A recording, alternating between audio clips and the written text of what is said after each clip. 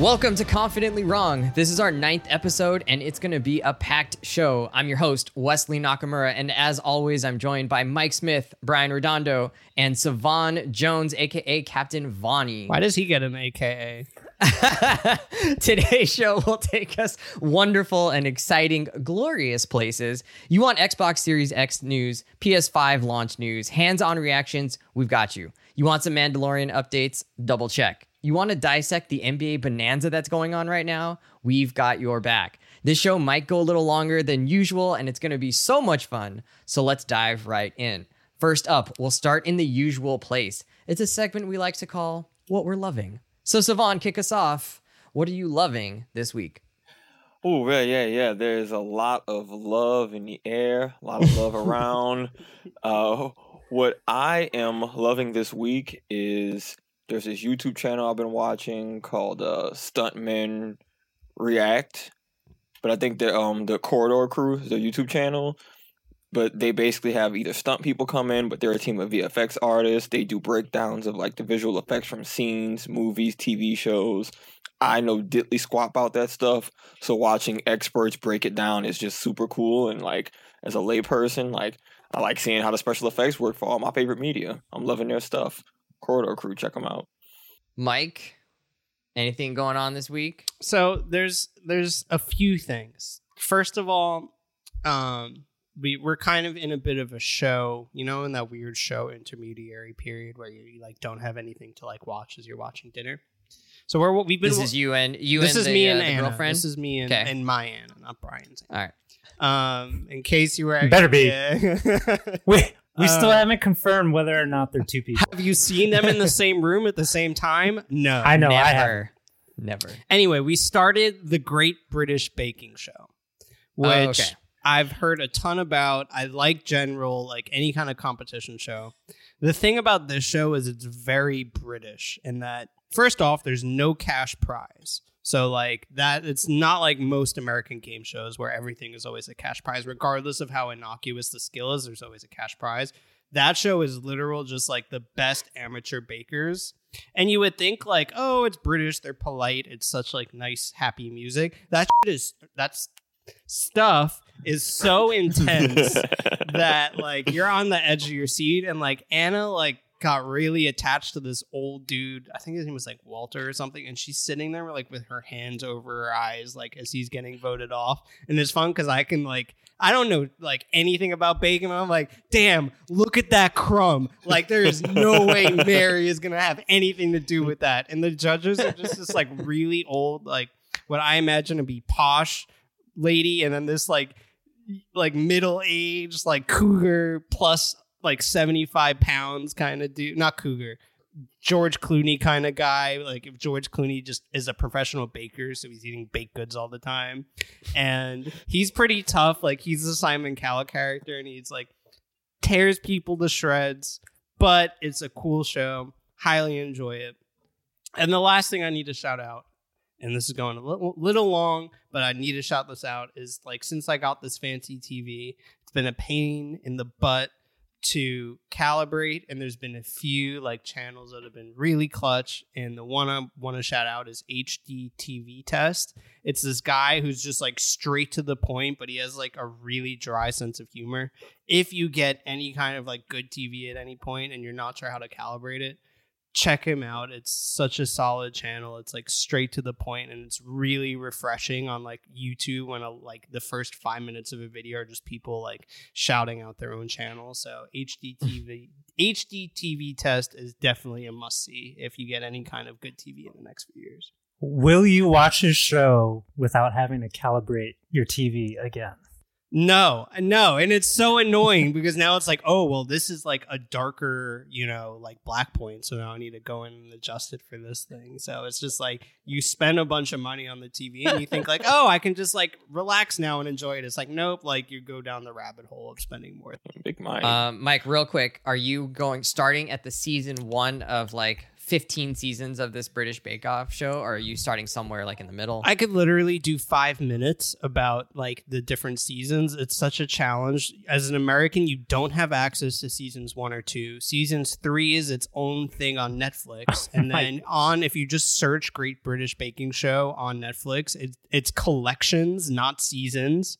And collection 1 is season 4. Collection 1 rocks. It's really good. It's the first one we watch, and it's a starting point I'd recommend for anybody. But it's like, I'm doing all this research to enjoy my TV. I'm doing all this damn research to enjoy the Great British Baking Show. It's like, I can't just sit down and enjoy my things. I have to like obsessively Google them to make sure I'm doing it right. Fair. Oh, that's great. All right, Brian, anything on your plate this week? There's a lot of TV that I've been loving. Fargo nailed it, which is a counterpart to the Great British Bake Off. But the one show that I want to call out is an animated show called Primal on Adult Swim. Actually, the formal title is Genndy Tartakovsky's Primal. Oh. And Genndy Tartakovsky is known for Dexter's Laboratory, Samurai Jack, and Star Wars Clone Wars. The first one. The first Animated one. series. The first, not the one with Ahsoka and everything. The one that came out when the movie came out. Yeah, It's, yeah. fully. Mhm. The OG one. Yeah. And his fingerprints are all over Cartoon Network's, biggest shows. But this Primal series I want to mention just came out this year, and in October they released the second half of the first season, and it was just announced it got renewed for season 2. And I think this is like high watermark American animation that I think people need to watch. It's basically about a Neanderthal man and a dinosaur, a Tyrannosaurus Rex, roaming the savage wild world of Jurassic era, prehistoric era Earth, and just trying to survive episode to episode. And there's absolutely no dialogue. It's almost entirely action, and it's phenomenal. Did he do so you gotta Samurai get on Jack? this. He did. Yeah. Okay. That is his other masterpiece, which I actually haven't watched. So masterpiece in quotes for all of you. So Masterpiece. the T-Rex and the guy are homies. Like, that's the focal point of the show. They're homies. I don't want to spoil the first episode, but a twist of fate brings them together, and they become adventure buddies throughout the entire series. And they communicate through grunts and growls, and maybe like a little love tap every now and again. So it's like the Mandalorian, but with dinosaurs.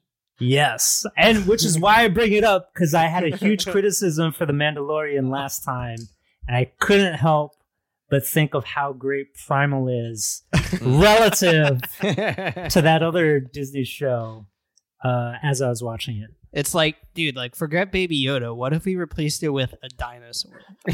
A T-Rex, not just any dinosaur, a T-Rex, a Fudgin T-Rex That's one. that terrorizes other crazy animals in this world. There's like woolly mammoths and saber-toothed tigers and other even larger dinosaurs. It's great. All right, Wesley, what are you loving? Yeah, so I'm laughing because the audience doesn't really know that we're trying not to curse, and we've already in the first 8 minutes We're I've at already 2. got 2 in there. Yeah, we're at 2. Ugh. So How do you hype something up audience without members, cursing? I don't audio know. members, There will be beeps. We're gonna try. We're trying our best, guys. So what am I loving? This came across my Twitter feed. I don't know if it was today or yesterday. I think it was today. In GQ, Taylor Rooks, who I've never heard of, but seems like a pretty good writer. He was embedded in the NBA bubble over the summer and wrote about his experience and his interactions with the players. And so, from a journalist, you don't get to spend that much time with players in this fashion and get to see them kind of what they're doing. And so he kind of gives a little peek behind the curtain about how the players were during the bubble and the things that they were doing, the things that they were saying, and what everybody is kind of experiencing at the whatever campus they were at, the Grand Destino Hotel. I don't even know what that means. He it's interacted wonderful. with players. Yeah, he was actually in the like what he called the tier 1 bubble. Yeah. So he had to do all the same things the players Yeah. did in terms of testing every single day. But that meant he was, in the same hotel rooms. He was in the lobby, all Yeah. of that.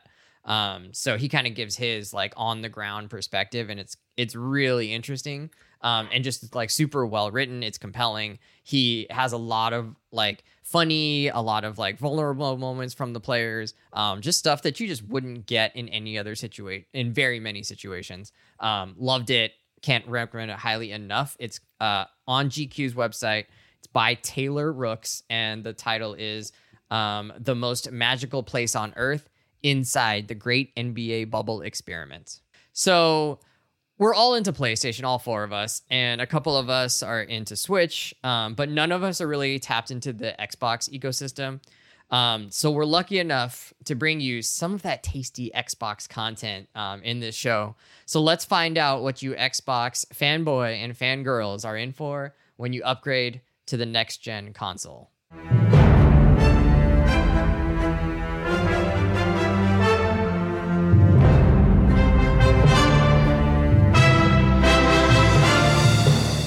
Our guest today is a friend and coworker of mine. We work together. He is a tech head. He's always got some brand new gadget to show off. So last night, you texted me a picture, and I'm going to leave out his name just for a second. He texted me a picture of this darkly stained bookshelf cabinet situation. On it is a picture of like a coffee table book of Texas rivers. If I zoom in, I can see a wedding picture looking pretty much the same as he does today, but it's like a gold and silver frame, nicely done. But what sits in front of this wedding picture is really the actual story here. You, sir, and this is friend of the show, BK, have managed to procure an Xbox Series X. And I don't know if you've heard how the PS5 launch has gone in terms of trying to get them into people's hands. But what was your experience in getting an Xbox perched on this lovely handcrafted wooden cabinet of yours? And secondly, has your wife yet filed for divorce because she's never going to see you again anyways? Yeah. Well, first of all, hello, my friends and listeners. I've been enjoying y'all's show, so I appreciate being on here. Let's see. First things first. There's no better spot to put an Xbox Series X than in front of your wedding photo, right? So my wife knew exactly what she was getting into when she married me. Yeah, she used to play Halo 2. She was a teacher also, and I would come home and she would be playing Halo 2 online. So she kind of games when she gets it. Can. Yeah, she gets it. Yeah, I was probably the same as you guys. I know y'all were trying to get PlayStation 5s, but I was like the day of pre-ordering, Best Buy, GameStop, Walmart, all the pages open, trying to, F5 or whatever, trying to get a pre-order in. No luck on either of them. And then randomly I saw that Costco, of all places, had an Xbox, and you have to have a membership there, which we do. Did Costco make you buy 8 Xboxes? Max exactly. Pack Yeah. Did you order it online and go pick it up, or was it shipped to your house? No, it's all shipped. Yeah. Nice. So it delivered. When did it actually get delivered to your doorstep? I know. So Wednesday. Wednesday. So the launch And was launch like day on was Tuesday. Yeah, November. Was that 11th or 10th? Yeah, I'm not as plugged into the Xbox world. Was it were you lucky to get one, or does it seem like most people who are trying to get one have been able to? I feel like it was pretty similar. They were all sold out, and I know Xbox just announced that this was like the biggest launch of all of their systems ever, and that they grew 70% new I guess accounts. Accounts, yeah. So of the launch, there was like 70% new accounts created, which is wild because when I got mine, I just log into my same account and everything transfers over. So that was kind of crazy to me to think that there's like 70% new people joining Xbox. Yeah, that doesn't seem. It seems like the people who are so hyped to get it on the first day are probably not going to be brand new. Right. Xbox Yeah. users, So I don't know how they got that. I mean, also for the listeners, BK is wearing the like most heinous like, or not heinous. It's just very obnoxious Xbox shirt going on. It's Listen, lime green with huge letters across the front. Where did you pick this shirt up? What's the story behind this? The confidently wrong staff are all very staunchly PlayStation. So I feel like I had to bring the Xbox like passion and love. And I have a PlayStation too. I have everything, you know. But no, I got this from a few years ago from the Microsoft or like the Xbox, you know, apparel store or whatever. So you've gotten a chance to, I guess, fire it up, test it out a little bit. What stood out to you the most so far about the newest generation of Xbox, the Xbox Series X? Yeah, so I would say first of all, you know, a little underwhelmed with because there wasn't, you know, there wasn't like a big, you know, game that I was super excited about playing, you know, that was brand new to Xbox, like PlayStation has Miles Morales and some other ones. But I'm the type of gamer that like I typically I'm a fairly thrifty gamer, so I don't typically buy like the games brand new. I wait a few months; they come on sale, and so I'm always kind of behind a little bit of the zeitgeist with gaming. I'm kind of in both camps. It depends on the game. For sure. Yeah, the same. But for me, but I am, I mean, it is my big hobby and passion. So I want to play on, you know, with the best graphics and with, you know, the best performance and all that kind of stuff. So for me, it was firing up some of the games. Well, Destiny 2 launched the same day, the new expansion Beyond Light, and I'm a big Destiny fan, so I definitely played that. But that it didn't have all the Series X enhancements for when it launched. That's supposed to come out, I think, in December. So it's still an Xbox One. Yeah, it's basically backwards compatible. Yeah, but it obviously loads really fast. So that was the main thing that I noticed was just, you know, I mean, it's very clear how much quicker everything loads up. And then I don't know why if it wasn't working right, but you know, it's got the quick resume feature, but Destiny wasn't quick resuming. It's also a live game, so you know it kind of boots you from the server if you're inactive. But I was flipping in between some other games, and I wasn't seeing the quick recovery or quick resume feature. But last night, it looks like it was updated or something because I was showing my wife and the Star Wars. Well, now I'm forgetting what was it. It came out last year, but. Fallen Order, I think. It's made by Respawn, the guys that do Apex. Oh, yeah. So it's on Game Pass now. And I had played that, and I was going to show her, and I flipped over, and it popped up a little message and said, quick resume. And I mean, instantly it was back in the game. Like right where you left it off. Exactly, yeah. And I think that is, you know, I was listening to y'all's podcast from last week, and I don't remember who said it, but they were like, I don't really know why that's a big deal. And I'm here to leave tell it to you, Mike to be a hater of any Xbox feature. Was that Mike? I'm here to tell you that is a big deal, especially for families, because what ends up happening in my family is my oldest is 9-year-old, and I've got a 4-year-old.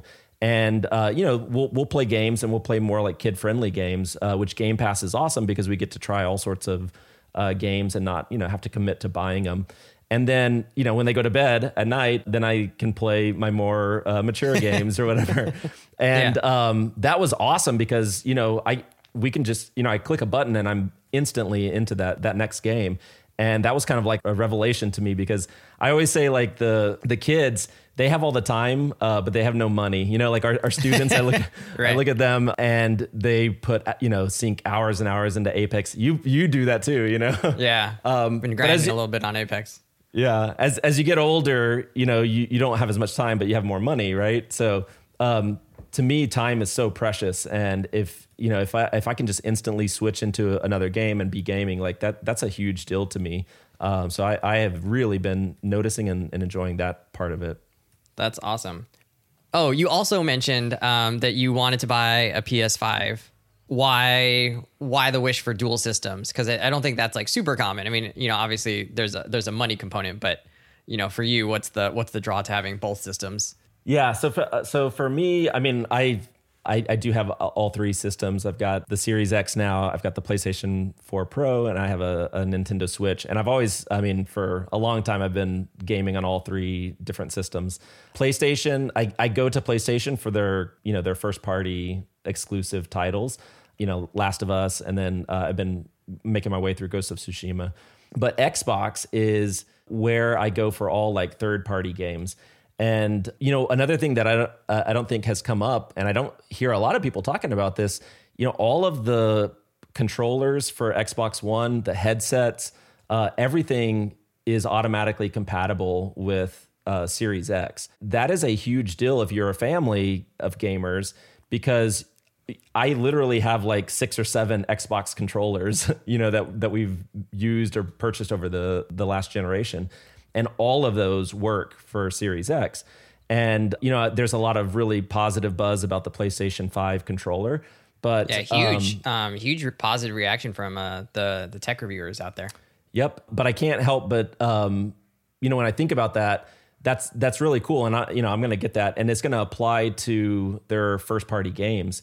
But if you're a third party developer and you're, designing games for both systems and the Xbox doesn't have that, my feeling, just like the Switch had like HD Rumble, and they were all hyping this. I don't know if you remember this. And they released, a few games at the very beginning of their console generation, where you could like sense how many marbles were in the Switch controller, depending on how you moved it and stuff like that. There was all these like little mini games. And then literally nothing, like all of the new Nintendo games. I mean, Nintendo's not even really using that feature. And so I think it's what PlayStation doing is really cool. And I obviously I don't have hands on or anything, but I wonder if it's really going to be used across all of the games. And I think it's probably going to end up just being first party games that utilize that. But, so I don't know. You asked why do I want PlayStation 5? I mean, to me, it's getting the unique experiences across all the different platforms, because I got my Xbox shirt, but I love all the consoles, and I think all of them have their place.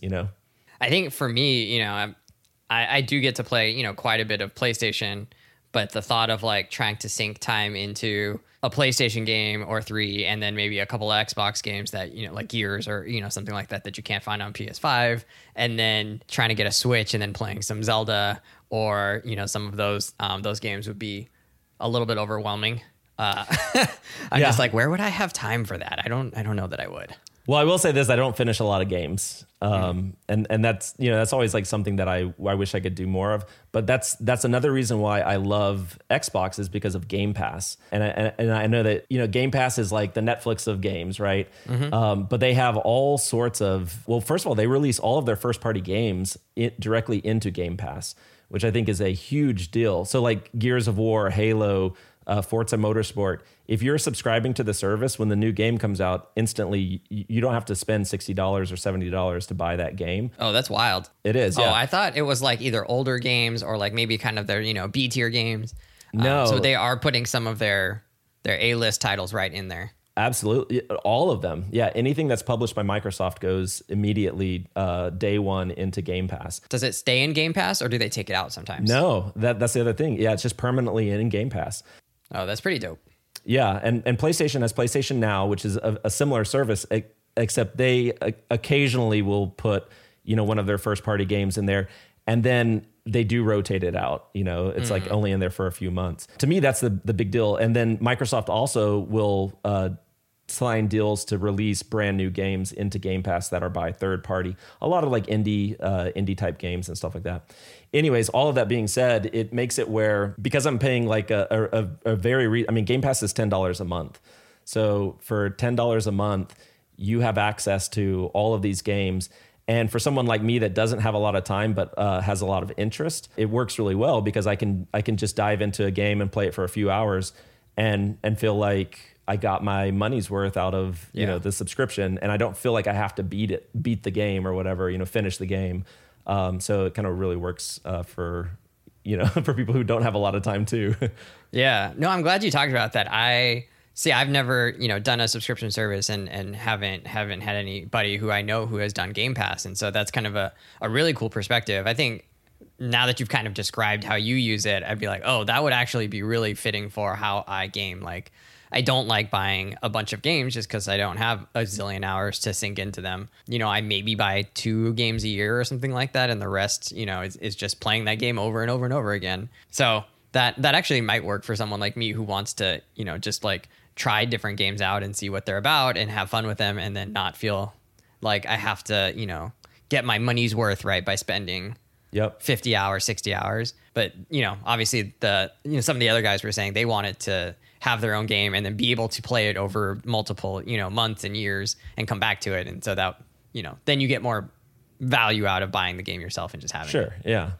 Yeah. I mean, to me, when I realized that, okay, it's $10 a month for the price of, that's $120 a year, right? So for the price of 2 retail games, if you were going to buy 2 retail games a year, and Microsoft is releasing all of their first party games directly into it. I mean, I looked at my, you know, I was spending easily more than that buying Microsoft games, buying the new Gears of War or the new Forza or whatever it was. And so I don't care if I own the game, quote unquote, you know, like we're just, you know, it doesn't matter anymore as long as I have access to it. And so, yeah, I mean, to me, it's a huge money saver. Although I don't think it's really has saved me money because then I just go and buy more games on PlayStation or Switch or whatever. But yeah, it's a great service. Yeah, for sure. Well, thanks so much for joining me today. Any last thoughts as you take us out? You just got you got to keep representing the Xbox love on the show, man. And you know, Lakers are not all that. Oh, they're amazing, and they're going to be amazing again this year. No, I don't know. I mean, I just love the Lakers. Whether they're bad or good, I'm going to support them. So, well, I'm a Dallas Cowboys fan, so I am just constantly You're well aware of the up and downs. In misery. Yeah. Well, I mean, the early '90s were big for you. So yeah, exactly. We're still riding high on that. All right. Well, thanks a lot, man. Hopefully maybe we'll bring you back on for some more Xbox perspective since none of us have an Xbox. Although now that I've talked to you, I am a little bit interested. I don't think I have money for it, you know, this year, but you know, maybe a couple years down the line, it'd be nice to throw in an Xbox and some Game Pass into my life and, you know, spice up the PS4 monotony a little bit. There you go. All right. Thanks a lot, man. Thanks, Wes. Bye.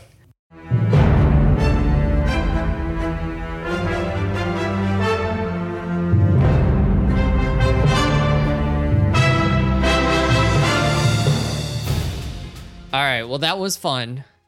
Savan, what stood out to you during that interview? First of all, I'm glad that he reinforced the point about time being precious and being able to, like, the importance of wanting to be able to switch between games quickly and all that, because like we talked about that's a big deal to me. So I'm glad that that's a thing that's hopefully going to be with the Series X. Didn't think about the backwards compatibility point about the controllers, especially having like kids. He clearly has a gamer family. That's not really my reality. So he made a very one day. No, but he made a really good deal. Yeah, he made a really good point though about how like we know that the triggers for the PS5 controller might be something that's more niche for certain things. Valid point, but yeah, man, if you got a bunch of kids, just having an extra 6 controllers that you know you don't have to buy that are going to work with your Series X, like that's literally hundreds of dollars in value that you're saving, and like I respect that. I mean, he made some valid points about like the Series X, like good stuff, you know. That was my main takeaway out of all of that was the hardware thing, and I think in a way that's kind of indicative of the whole like route they're going with this console generation. Because I remember like reading some post on Reddit about the PS5, and it was like, is the PS4 controller going to work with the PS5? And every comment was like so grating. It was like, no, you idiot. Like, they want you to buy a new thing. What kind of business practice is it to allow you to use your old stuff to like work with the new thing? And I was like, oh, that makes perfect sense to me, like in my like consumer capitalist self. But hearing him and like, by the way, like that's great. And he did a fantastic job. And I think like I understand a lot more about someone that would want that Xbox generation. But hearing about like the hardware and kind of the Game Pass like really makes you understand like why they went the route they're going to. It's full accessibility. It's like full volume. Like we're really just trying to get as many people onto our thing as possible. So like we're going to make it as accessible as possible. So it's like you can play like new games, but you don't even need to buy the new like accessories. It's like you don't even need to spend $70 on a new game. Like I just spent $70 on Demon's Souls, and like I'm probably not even gonna finish it. And he's just dropping $10 a month. And the quick resume, even that, like this whole like ecosystem they've created just seems to make a lot of sense for someone like him. And the main point also was that he has both consoles, but if it's something that's cross-platform and on both, he's going to play it on Xbox. And I think like that is the biggest thing to take away from that, is that it's something like fully geared towards accessibility, and it's clearly very thoughtful on Microsoft's part, and it benefits someone like him completely. So that takes us from the Xbox Series X launch, which occurred 2 days before the PS5 launch. Mike, you were able to grab a PS5 miraculously, but that means that we can now bring your experience, the PS5 experience, to the people. Mike, Tell 'em. can you break it down for us? What is it like having the hottest consumer electronics item on the planet day one? So a few things about that. First off, out of everyone I know that games, which is most of my close friends, I'm literally the only one that's been able to get a PS5. We all tried and failed. Everyone, Facts. multiple. You know like, it. shout out Curry. Like I've been helping him. Like he's like on a Discord like about like all the drops and everything, and it's just like impossible. So shout out to that. Secondly, I don't know what the reverse of a shout out is, but before I can talk about the console, like we need to talk about scalping and like bots. And it's almost like PS5 news right now is irrelevant compared to the fact that like everyone I know wants one, and there are just people that have like 20, 30 consoles selling them for $900. So like just a shout out to everyone on the receiving end of that, and the people that are doing that. You should look in a mirror and really think about your life. But the console itself, I'm very lucky to have it, and it's been a very interesting experience so far. So I got it a week after I upgraded my TV, and I kind of wanted to upgrade all of it at the same time so I can kind of take advantage of everything. I'll start with the graphics. You can't really tell the difference between 4K and 1080. And anyone that says you can you can't. And Donkey did a great video like where he like posted like half a screen was like, this is 1080 and the other half is 4K, and he was like, can you tell which is which? And it turned out the whole thing was 1080. What really does make Wait, who was that? Who did that? Video Game Donkey. It's a really huge channel. It's hilarious. I think he's really funny. It's kind of like an absurdist take on video games. He does like reviews and things like that. It's an absolutely massive channel. It's really good content, but if you're not into the absurdist thing, might not be for you. But so that's the graphics. It's if you have a great display and you have the PS5, you will see a difference, especially if you are coming up from maybe a regular PS5. You mean coming up from a regular Yeah, PS4. any form of like significant, Okay. like I have the smallest form of upgrade. Like I had a PS4 Pro on a decent TV. So like the TV's made quite a bit of a difference, and the PS5 has made quite a bit of a difference. But the graphics is the smallest jump.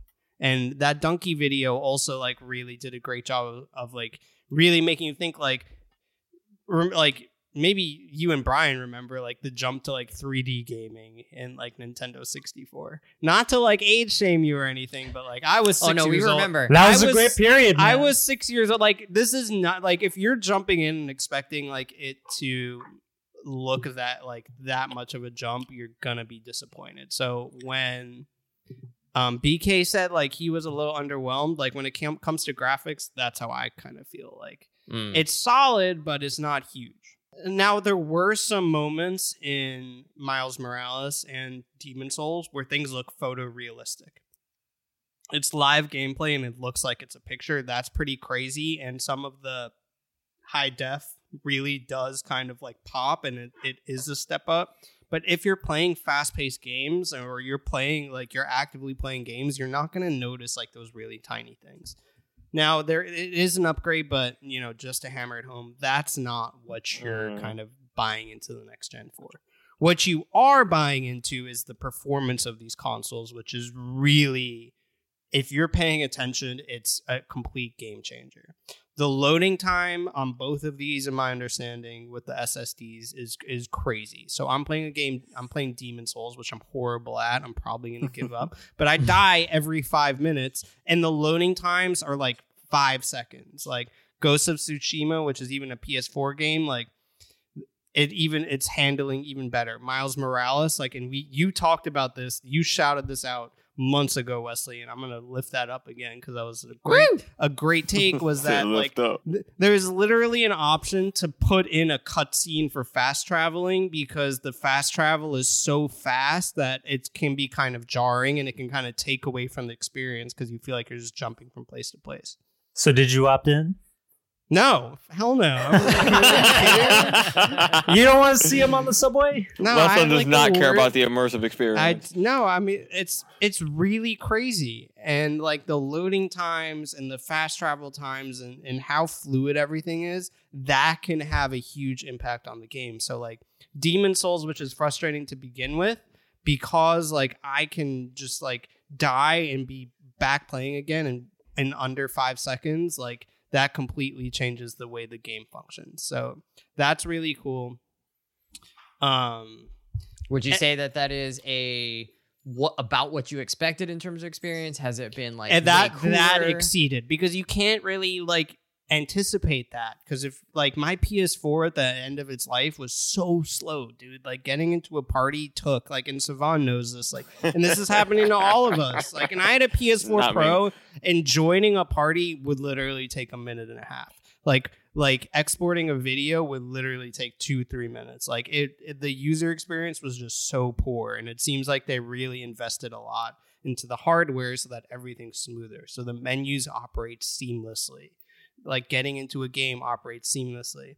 And the funny thing is, and I'm going to add an L on top of an L, like I said the quick resume was dumb, but now that I have this fast loading, like I'm like, oh, I have a few minutes. I just want to dive into Ghost of Tsushima, like kill a couple Mongols and then like turn off my TV, or I want to switch games real quick. So it's like you're getting a side eye from Savon. The bloodlust is coming out. Kill a few Mongols.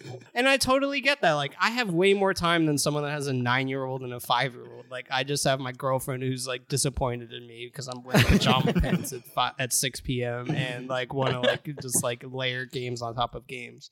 Living the life.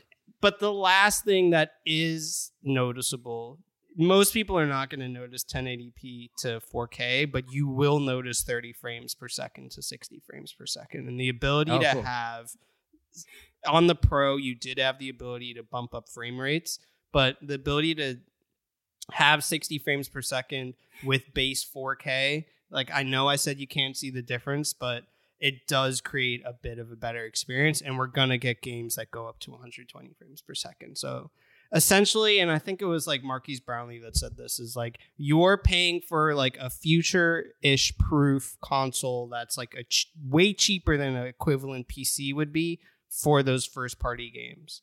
So if you're someone that like plays PlayStation a lot, if you're someone that like likes a smooth experience, then it's just like those things are really huge. Like shout out to like me and Savon, like we play like Warzone with a bunch of different people, and the console has now become a huge limiting factor for that kind of user experience, and that loading takes forever, joining a party takes forever, exporting videos takes forever. So the console highlights. Yeah, like so we have highlights, and we do like we're killing it. I'm almost at 60 wins, but it's a much smoother experience. And the last thing I'll say is like I had like Anna play Bug Snacks because we're talking about goddamn Bug Snacks. And it's like she's not interested. Oh no, I'm sorry, it wasn't even Bug Snacks. It was Astrobot, which I'm not even going to talk about Astro's Playroom. Astro's Playroom.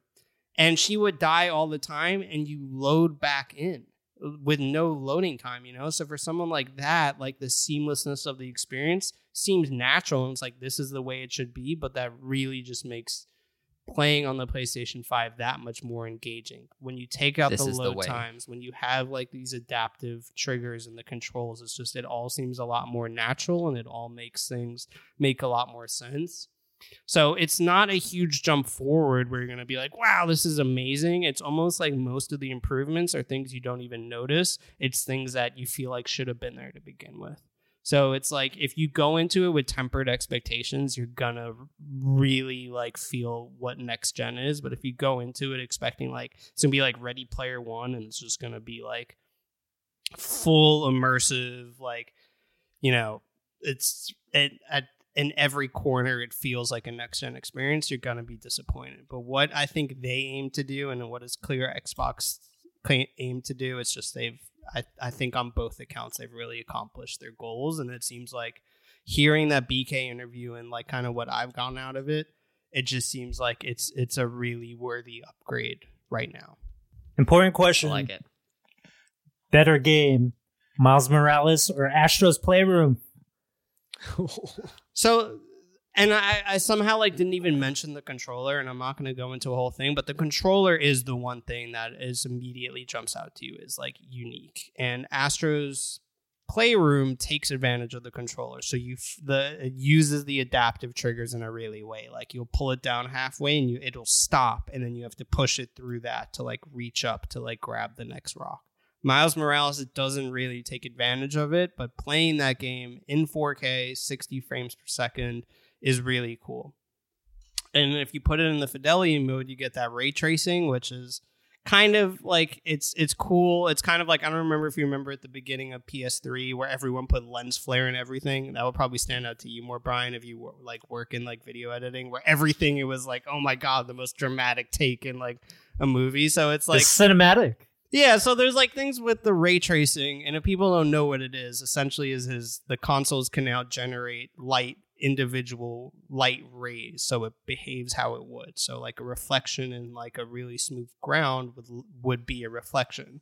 But there are instances where it's like I'm looking at the ground and the light reflection is brighter than the original light source. So it's like, all right, that's cool, it's dramatic, but like let's tone it down a bit.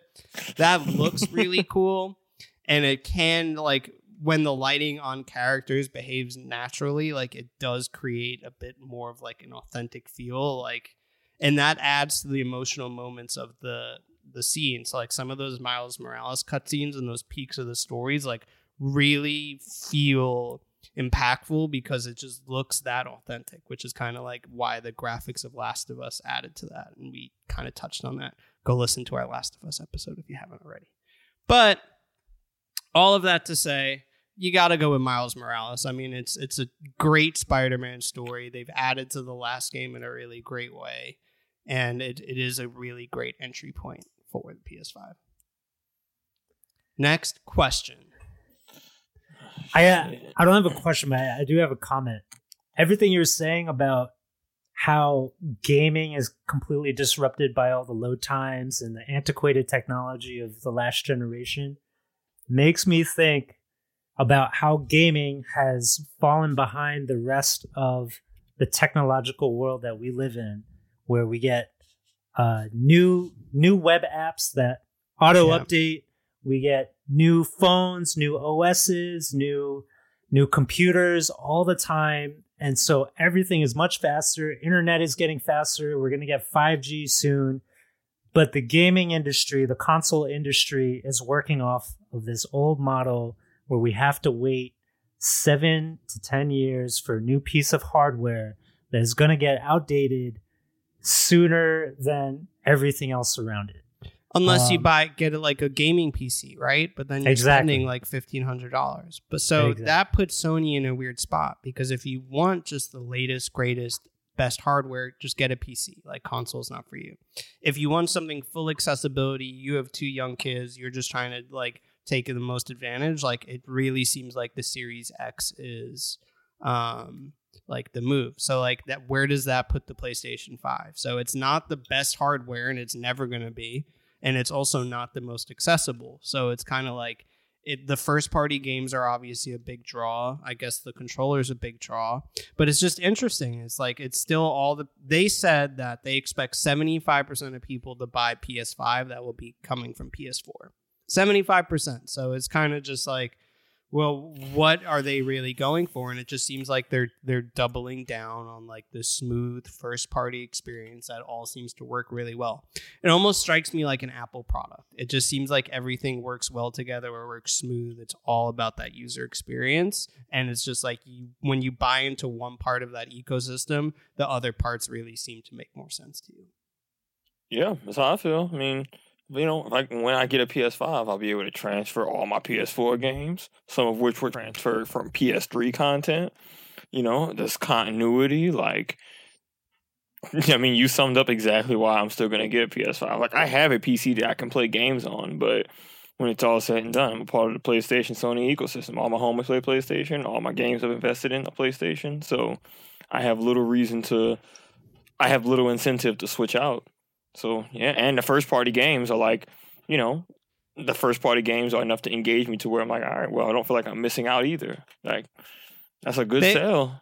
They expect like under 5% of people to be from people that have consoles and are now buying a PS5. So it's like they're really just trying to level up the PS4 experience rather than like create something brand new. Besides the controller, which is like an interesting thing because it's like, you have to develop, and I think it was BK saying it, like if it's a cross-platform game, you're not going to take advantage of that controller so much. So it's like, not only are we fully invested in these first-party games as kind of the flagship of our console, but like we're actually going to now have hardware tied into it. So hopefully it's not going to go the way of those, I think he was talking about like the Switch, like crazy vibrations where it's just like, it's not worth it for developers to take advantage of that hardware.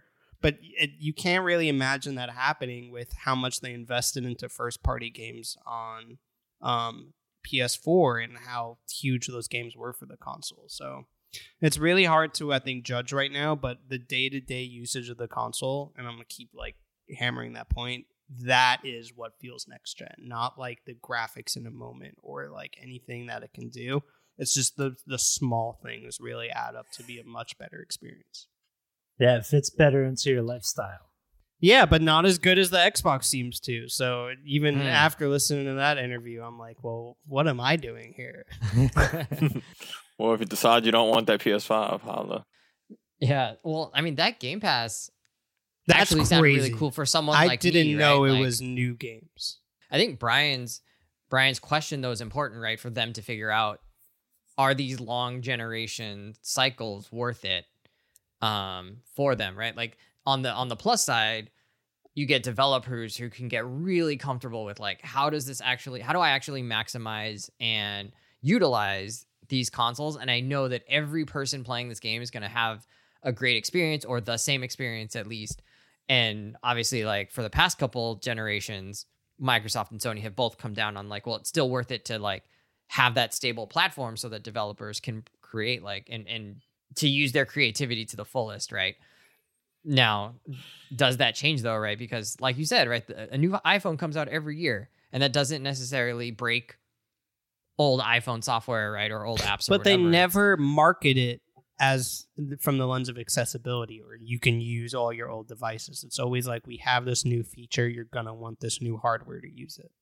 But I think my last thing, it just seems like they're going that Apple route of like, we're going to essentially like try and silo ourselves, where it's like our stuff might not work, is not the most accessible. It might not be the most compatible, but the experience is so good, it warrants you buying into the silo. And once you're in there, you don't want to get out.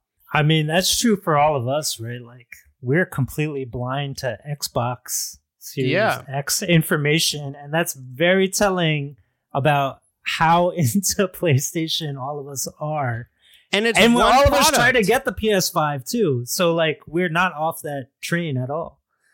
I feel great about that. I think, Mike, I really appreciate you trying to like translate what your experience is. And so few people have been able to actually get hands-on with the PS5. If they're at Best Buy, they're just lighting themselves on fire because they put them in a plastic box. So good times with that. Let's go on to the next segment. I think that'll be good. We'll have to keep checking back in with you as more games release and as more people get their hands on, and we'll start to see like what the next generation's Red Ring of Death is in the next couple of months. So we'll see how the early adopters shake out. We did want to kind of recap or at least give some thoughts on The Mandalorian episodes 2 through 4 for season 2.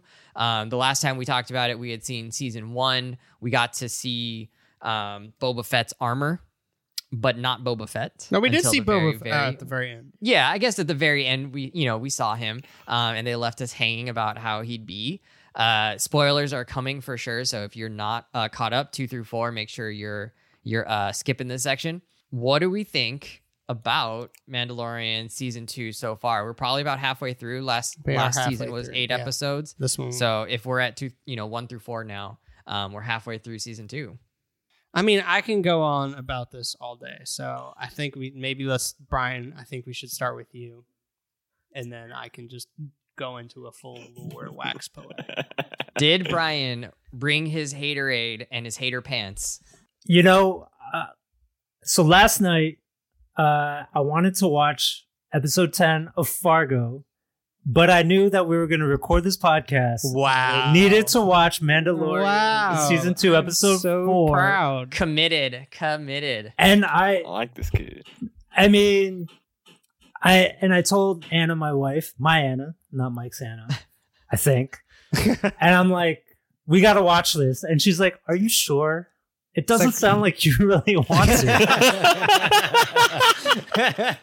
And that is kind of how I am feeling at the end of having watched episode 4, that, you know, I enjoy Mandalorian to some degree, but it's not something that I have to watch every week. And I do Wow. feel like it's that show that I can do other things during that show as it my- transpires. Truly couldn't possibly be me.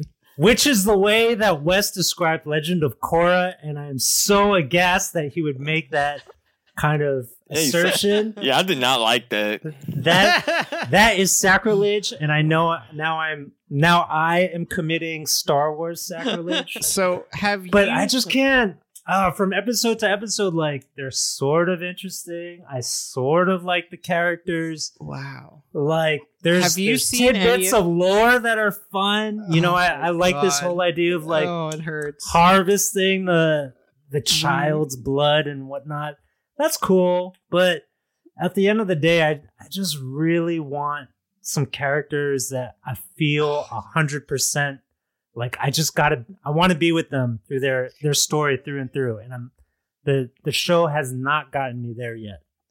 I'm actually switching sides here. I'm actually kind of starting to get into Brian's camp after 4 episodes of season 2. Now, I do think they have 4 more episodes to land the plane, but right now, I am with Brian. I You're am not even. super. Are y'all excited for the next episode? Or is I don't this- know what it's about. What is the next episode? Do we know what it's about? Do they hint at it? Yeah, they. All right. So my question for both of y'all is: have you seen either of the animated shows? I have not. Oh, well, that's a fair. So that's gonna be. So it's interesting because last time we were talking about, oh well, they've done such a good job of catering to people who are into the lore and people who are not into the lore. I'm more into the show than I ever have, and y'all are kind of waning from it.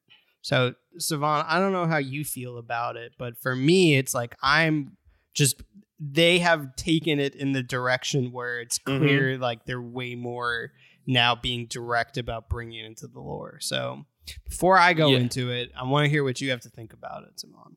So it's funny. Every time you say the word lore, you owe me $5, Mike. Every time. Add it to the Hate that cursing word. track. No, but you know, it's funny, Mike. When I was texting you the other day, that's actually what I wanted to bring up. Was I was texting Mike after one of the Mandalorian episodes, the most recent episode, or like the more recent ones, and I think that this is similar to like how I think it might be hard for some people to get into the MCU, where to Brian's point about characters he wants to connect to, they're showing all these cool characters and hinting at them, but the only way you can appreciate them is if you've already consumed previous media. So like Boba Fett appearing has weight because if you watch Clone Wars, you watch Boba Fett deal with his dad dying, all the crap that gets him to that point. So it's like, oh man, I'm invested. Same with Ahsoka. Same with Bo-Katan. Like, these characters have had meaningful development, and that's dope. And we connected to them, but it's not in this series. So for me and Mike, dope, the connection's already there. And I think for a fair amount of the audience, that connection is there. But clearly for maybe like Wesley and Brian, for y'all two, there's no connection. There's no pretense to that relationship that you and the other viewers have. So it literally just looks like random pop-up characters, and there's no, and then we've talked about how the Mandalorian he's intentionally done as like a minimalist character to see other people's stories. But the problem is that a lot of the character stories, you had to have watched previous media to have seen the story. So it's like, I guess like the MCU is the appropriate comparison, because I know people who saw like Infinity War, Endgame were like, oh, I don't really get it. Like, it was fine. And like for like people that love those movies, it's like in some of those moments, like literally just Thor appearing out of nowhere and you absolutely lose your mind, And that's the same thing with the Mandalorian. So it's like, I don't need to build the relationship with like Bo-Katan, because like I've seen her in Clone Wars and I've seen her in Rebels. So like, as soon as I saw that armor, and I like live text each episode with my friend Kari, like we watch them on the Disney Plus party feature, which is a cool feature that anybody that's interested in like sharing that content should use. But like we both freaked out as soon as we saw that armor, because it's like we knew who that character was and what she meant for Mandalore as a whole. Same thing when like at the end of episode. At the last episode, or episode 3, when Bo-Katan was like, go find Ahsoka Tano. I absolutely lost my mind, because I've watched Ahsoka in all of Clone Wars, and then like when she's just an amazing character in Rebels. So like I've been like waiting for this show to kind of like begin to dive into the L word of Star Wars. But then they didn't even give it to her she didn't even show up in the next episode. No, she didn't. But we always knew. Why are they just teasing us? Always knew this episode was going to be a side quest. And this is what I texted Savon. I was like, we were expecting it to be like a frog lady side quest, and it was not at all. Like that episode like really showed the motivations of what Giancarlo Esposito's character is doing. So they're trying to like farm the blood. And when they said M count, like I think I texted you that, Savon, too. Like now they're bringing in midichlorians, and like they're really getting into like the L word of the prequels and everything. Mythology. We could go with the mythology, the Star Wars the world. Mythology. So it's like that episode absolutely blew me away. It was a 30-minute set piece that also progressed the story. Like, it's really interesting to me that like that is the episode that lost y'all, because it seems like that's the one that drives the story the most and has the most action by far than out of any episode. But it's like that I am more excited about this show than I ever have, and I think like now we're going to start like really like it's just going to be turned up to 11, I think, on all accounts. So it's interesting that it's boring. Yeah, so this is a bad take on my part, and I will fully own it. It's like when I'm watching The Wire, like season 1 and season 2, I mean, I don't know how many episodes there are. It's like 10 or 14 or whatever. It's not very many. But like the first part of the series is so hard to get through, right? Like, you're just watching them do nothing, be idiots, and like not do anything, and they're just like not they're not interesting, or they're not redeemable, I guess. Maybe not, they're not interesting, but none of the stories seem to match up, right? Like, you're just introduced to 40 characters all at once, and you don't know who any of them are. And like by episode 6, 7, 8, or whatever, 9, 10, the last few episodes, it comes together, and it really like pays off, and you like appreciate the buildup and the way that they did it. So I think I'm trying to give it more chance, because I'm like, yeah, like this could actually like all come together. But I'm on Brian's thing about like the first few episodes of this season have really been like just, yeah, here's a random character, here's a thing. And then they'll like, they'll tease you a little bit about something that does seem to point to the bigger picture. And like, I've kind of had you guys fill me in on, what is this Darksaber business? Who is Bo-Katan, and what's her relationship with Mandalore, the planet, and also, Mandalorians in general. And like, we're starting to see, the smaller pieces, but the fact that we haven't got to what is the actual conflict or thing happening here, and he keeps saying I've been quested to like, But we have. take Baby Yoda to the Jedi, but we don't know the stakes. Yeah, and we haven't been introduced to like, where are the Jedi? What are they doing? Like, are they waiting on Baby Yoda? We don't know, right? But all of that would be super interesting to know, like, what actually is happening on the other ends of this thing in these different places. And I think that would actually like hype it up for me a little bit more. Like, what does it mean for him to be able to get there? This right? is And, the like, first real yeah. impasse we've reached doing this show. There's no sense of urgency. Is that what you're saying? The show's over from here. We're done. We're breaking End it fans now. breaking up. Yeah. I think that's a fair that's a point. good way to put it. I think they're like slowly building, right? Yeah. Like, And we're but- 12 episodes in. yeah, and I still don't know But you do. anything about him. About No, who? that's a valid point, bro. Like, even if the whole point is like, okay, I gotta deliver the baby, like, okay, that's cool. I'm okay with that. But even in like any video game, whatever, if there's like a delivery fetch quest type deal, there are stakes. Like, if he like, okay, there was the part when the pirates and the thing ate the baby. What happens if that baby just got ate? What happens? Exactly. Who No, I mean like cares? Okay, not, like I care, but what's the consequence? You know, like other things. Hey, the consequence is that we lose the war, that so and so dies, that blank blows up, and maybe they'll build up to it. But like that's a fair point, man. I'm sitting here like, all right, they got this baby, and like at first, like what's the, and maybe they're hinting at it, but That I want fog some was stakes. pulled back because now when Bo-Katan was talking to him, now we understand he's truly in a cult that's like been keeping information from him, and that even other Mandalorians are like, well, like y'all are kind of out there. So like that's why they don't know about the Jedi, is because like they like don't really like bring in outside information, and like they're fully like isolated. So I think that for me, like, and what I imagine people that weren't super into the mythology of it would have been like, oh, I want to learn more about like what is the Watch. And we know what the Watch is from the shows, and we know like what Death Watch is and how that all led into probably what essentially became.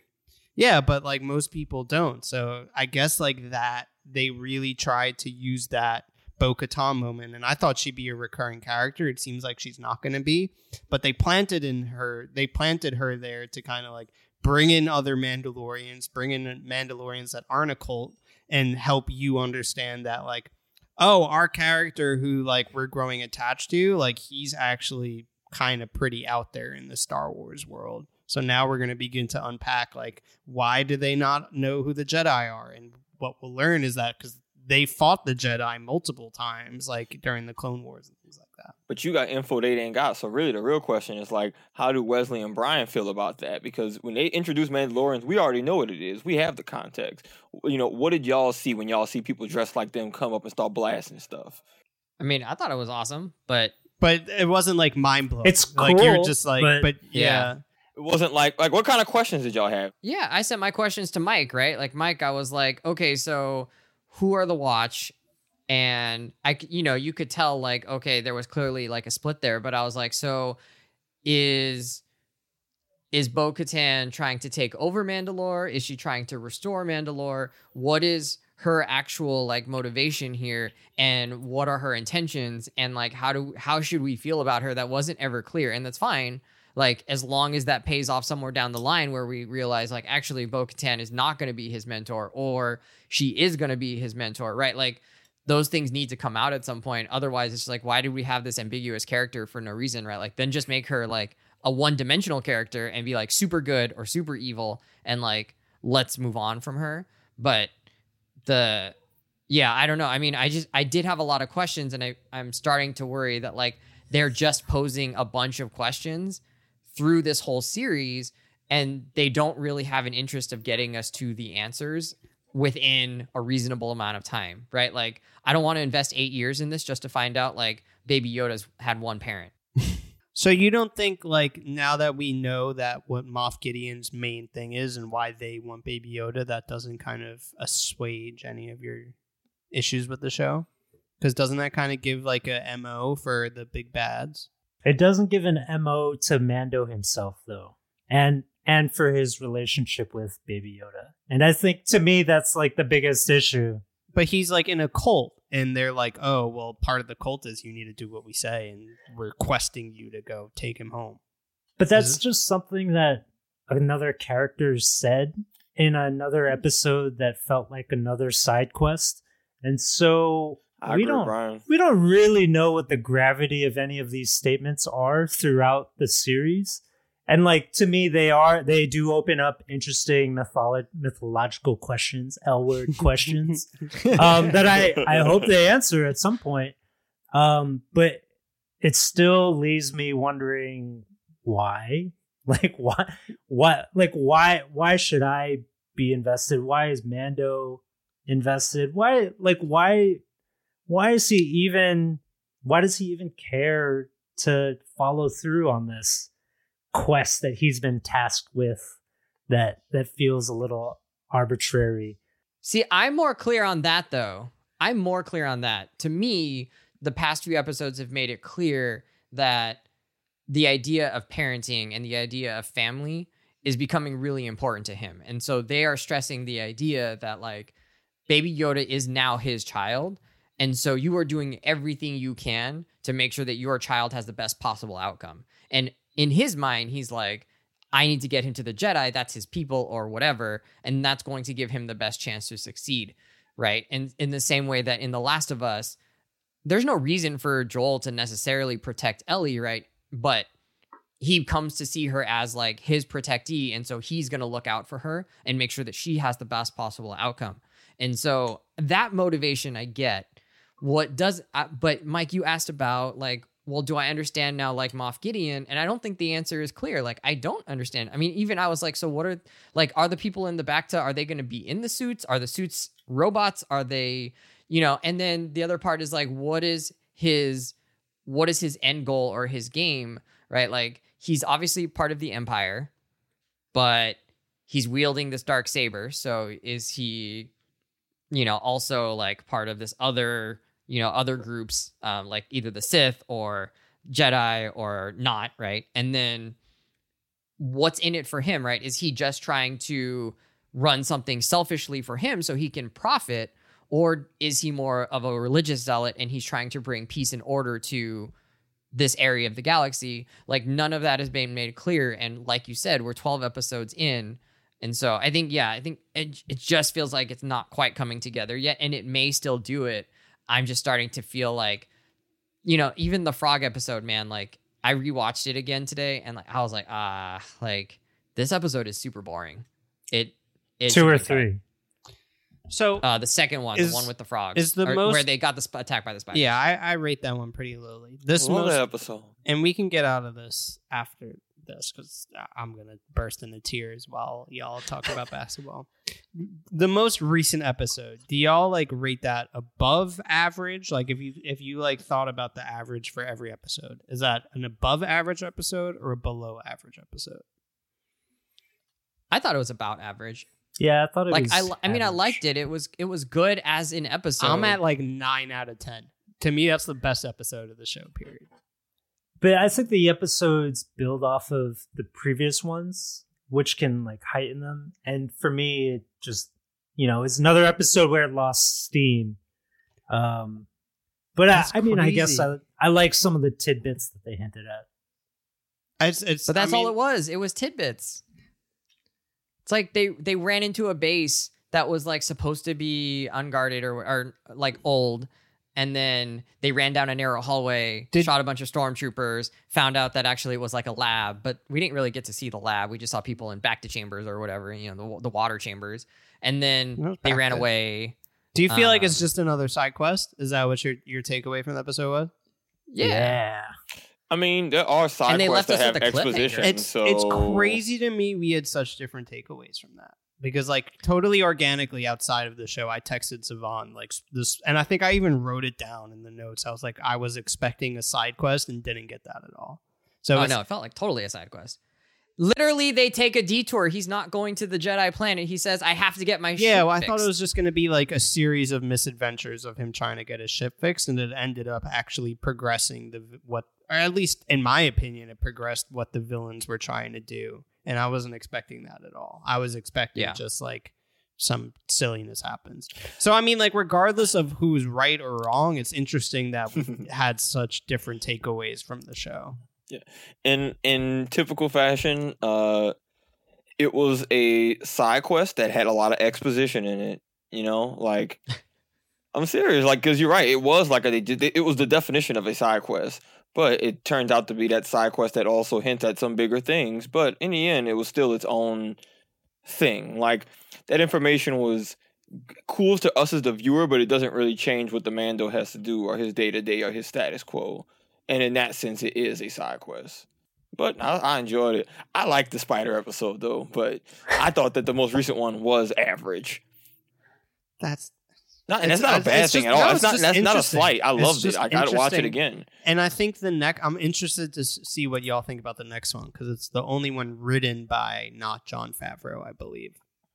So interesting thing about episode 4, directed by Carl Weathers. Yep.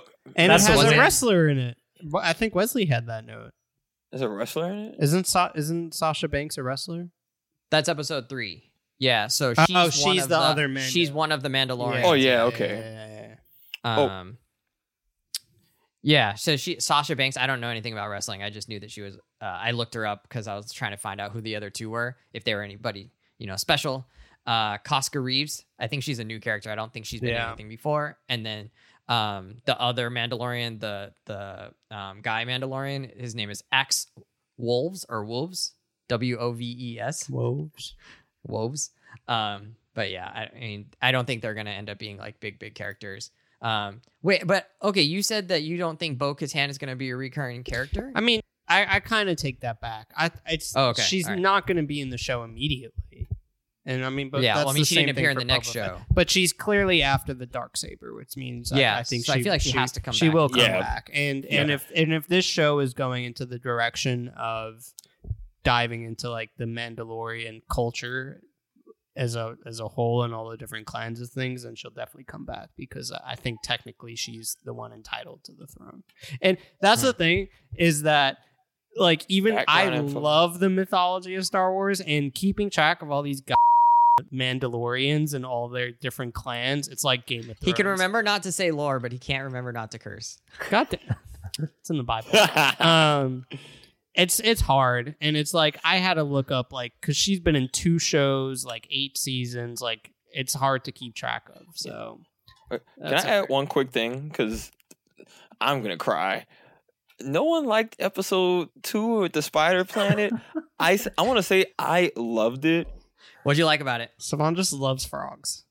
No, I mean, I thought that just like I enjoyed the action and suspense just from a visceral action standpoint. It was entertaining to me, and it didn't feel like a waste of time with that being the bulk of it, mainly because the beginning and the end with those encounters with the X-Wings and like space police were so amazingly done, in my opinion, that just stands out to me. Like, the standoff in space where you're having that awkward conversation. I'm like, dude, that felt like a conversation you would have with the police. Like, dude, the awkward silence is still gonna need you to turn on that transponder, and it's just awkward silence, and he's just trying to BS the conversation, and then but then they come and save him at the end, but so they're not complete.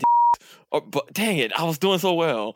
I actually did think they were gonna die, or not die, but I felt the anxiety of them being cornered in at the very end of that episode. So I do agree with you that it had its moments. I think it's just where it came in context of the larger story, kind of killed it. Yeah, I can get why someone wouldn't enjoy it, but I guess I just enjoyed how they were really portraying the New Republic and them still doing their jobs, and they were still cool, but then they were badass. Like all right, well, you weren't a complete butt during that that prison break, which to me I liked because it tied the larger.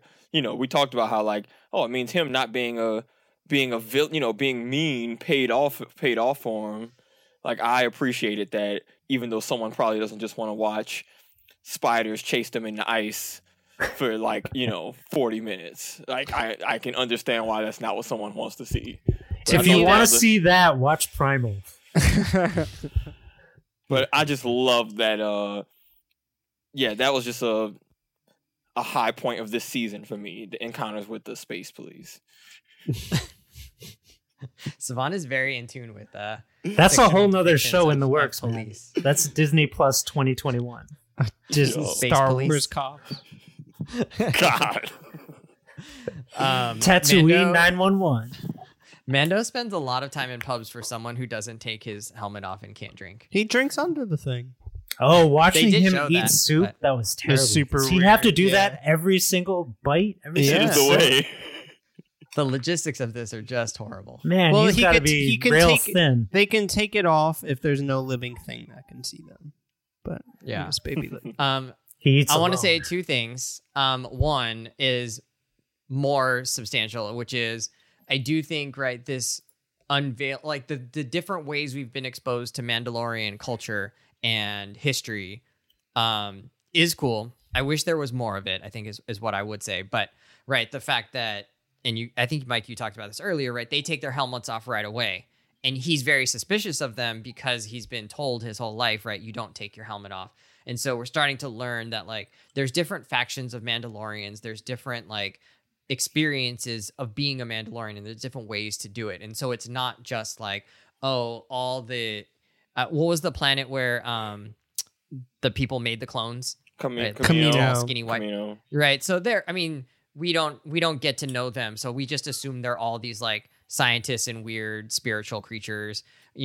So it's cool to see that like, hey, we're going to actually dive into this culture, this people is actually a diversified. It's not monolithic. Right. And I do wish we got more of that. And I hope they're going into that.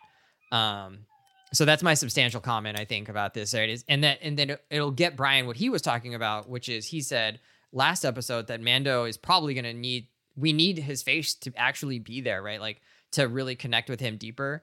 I mean, my guess is they're going to that place, right? Like probably the last episode, he's going to take his helmet off and we're going to be like, what a big moment. And he's going to like leave the old way behind in some way, right? Or his way behind.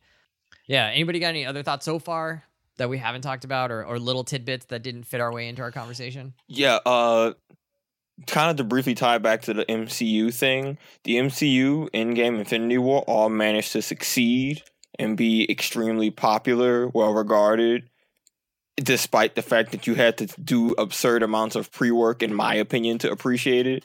I never went into one not having seen it, but I've seen all the movies, so I didn't have any missing context.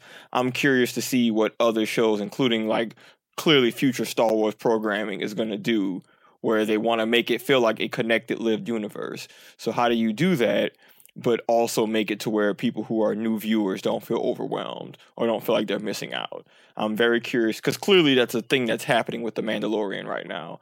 Mike and I are having different experiences because we understand background that y'all wouldn't have as new viewers. I'm curious to see how they reconcile that down the season and with future Star Wars stuff. Yeah, we'll Love see how WandaVision plays out too. How are they Yeah. going to deal with this question? Yeah, for sure. Hey there, Confidently Wrong listeners. This is Wesley, and I'm editing this show.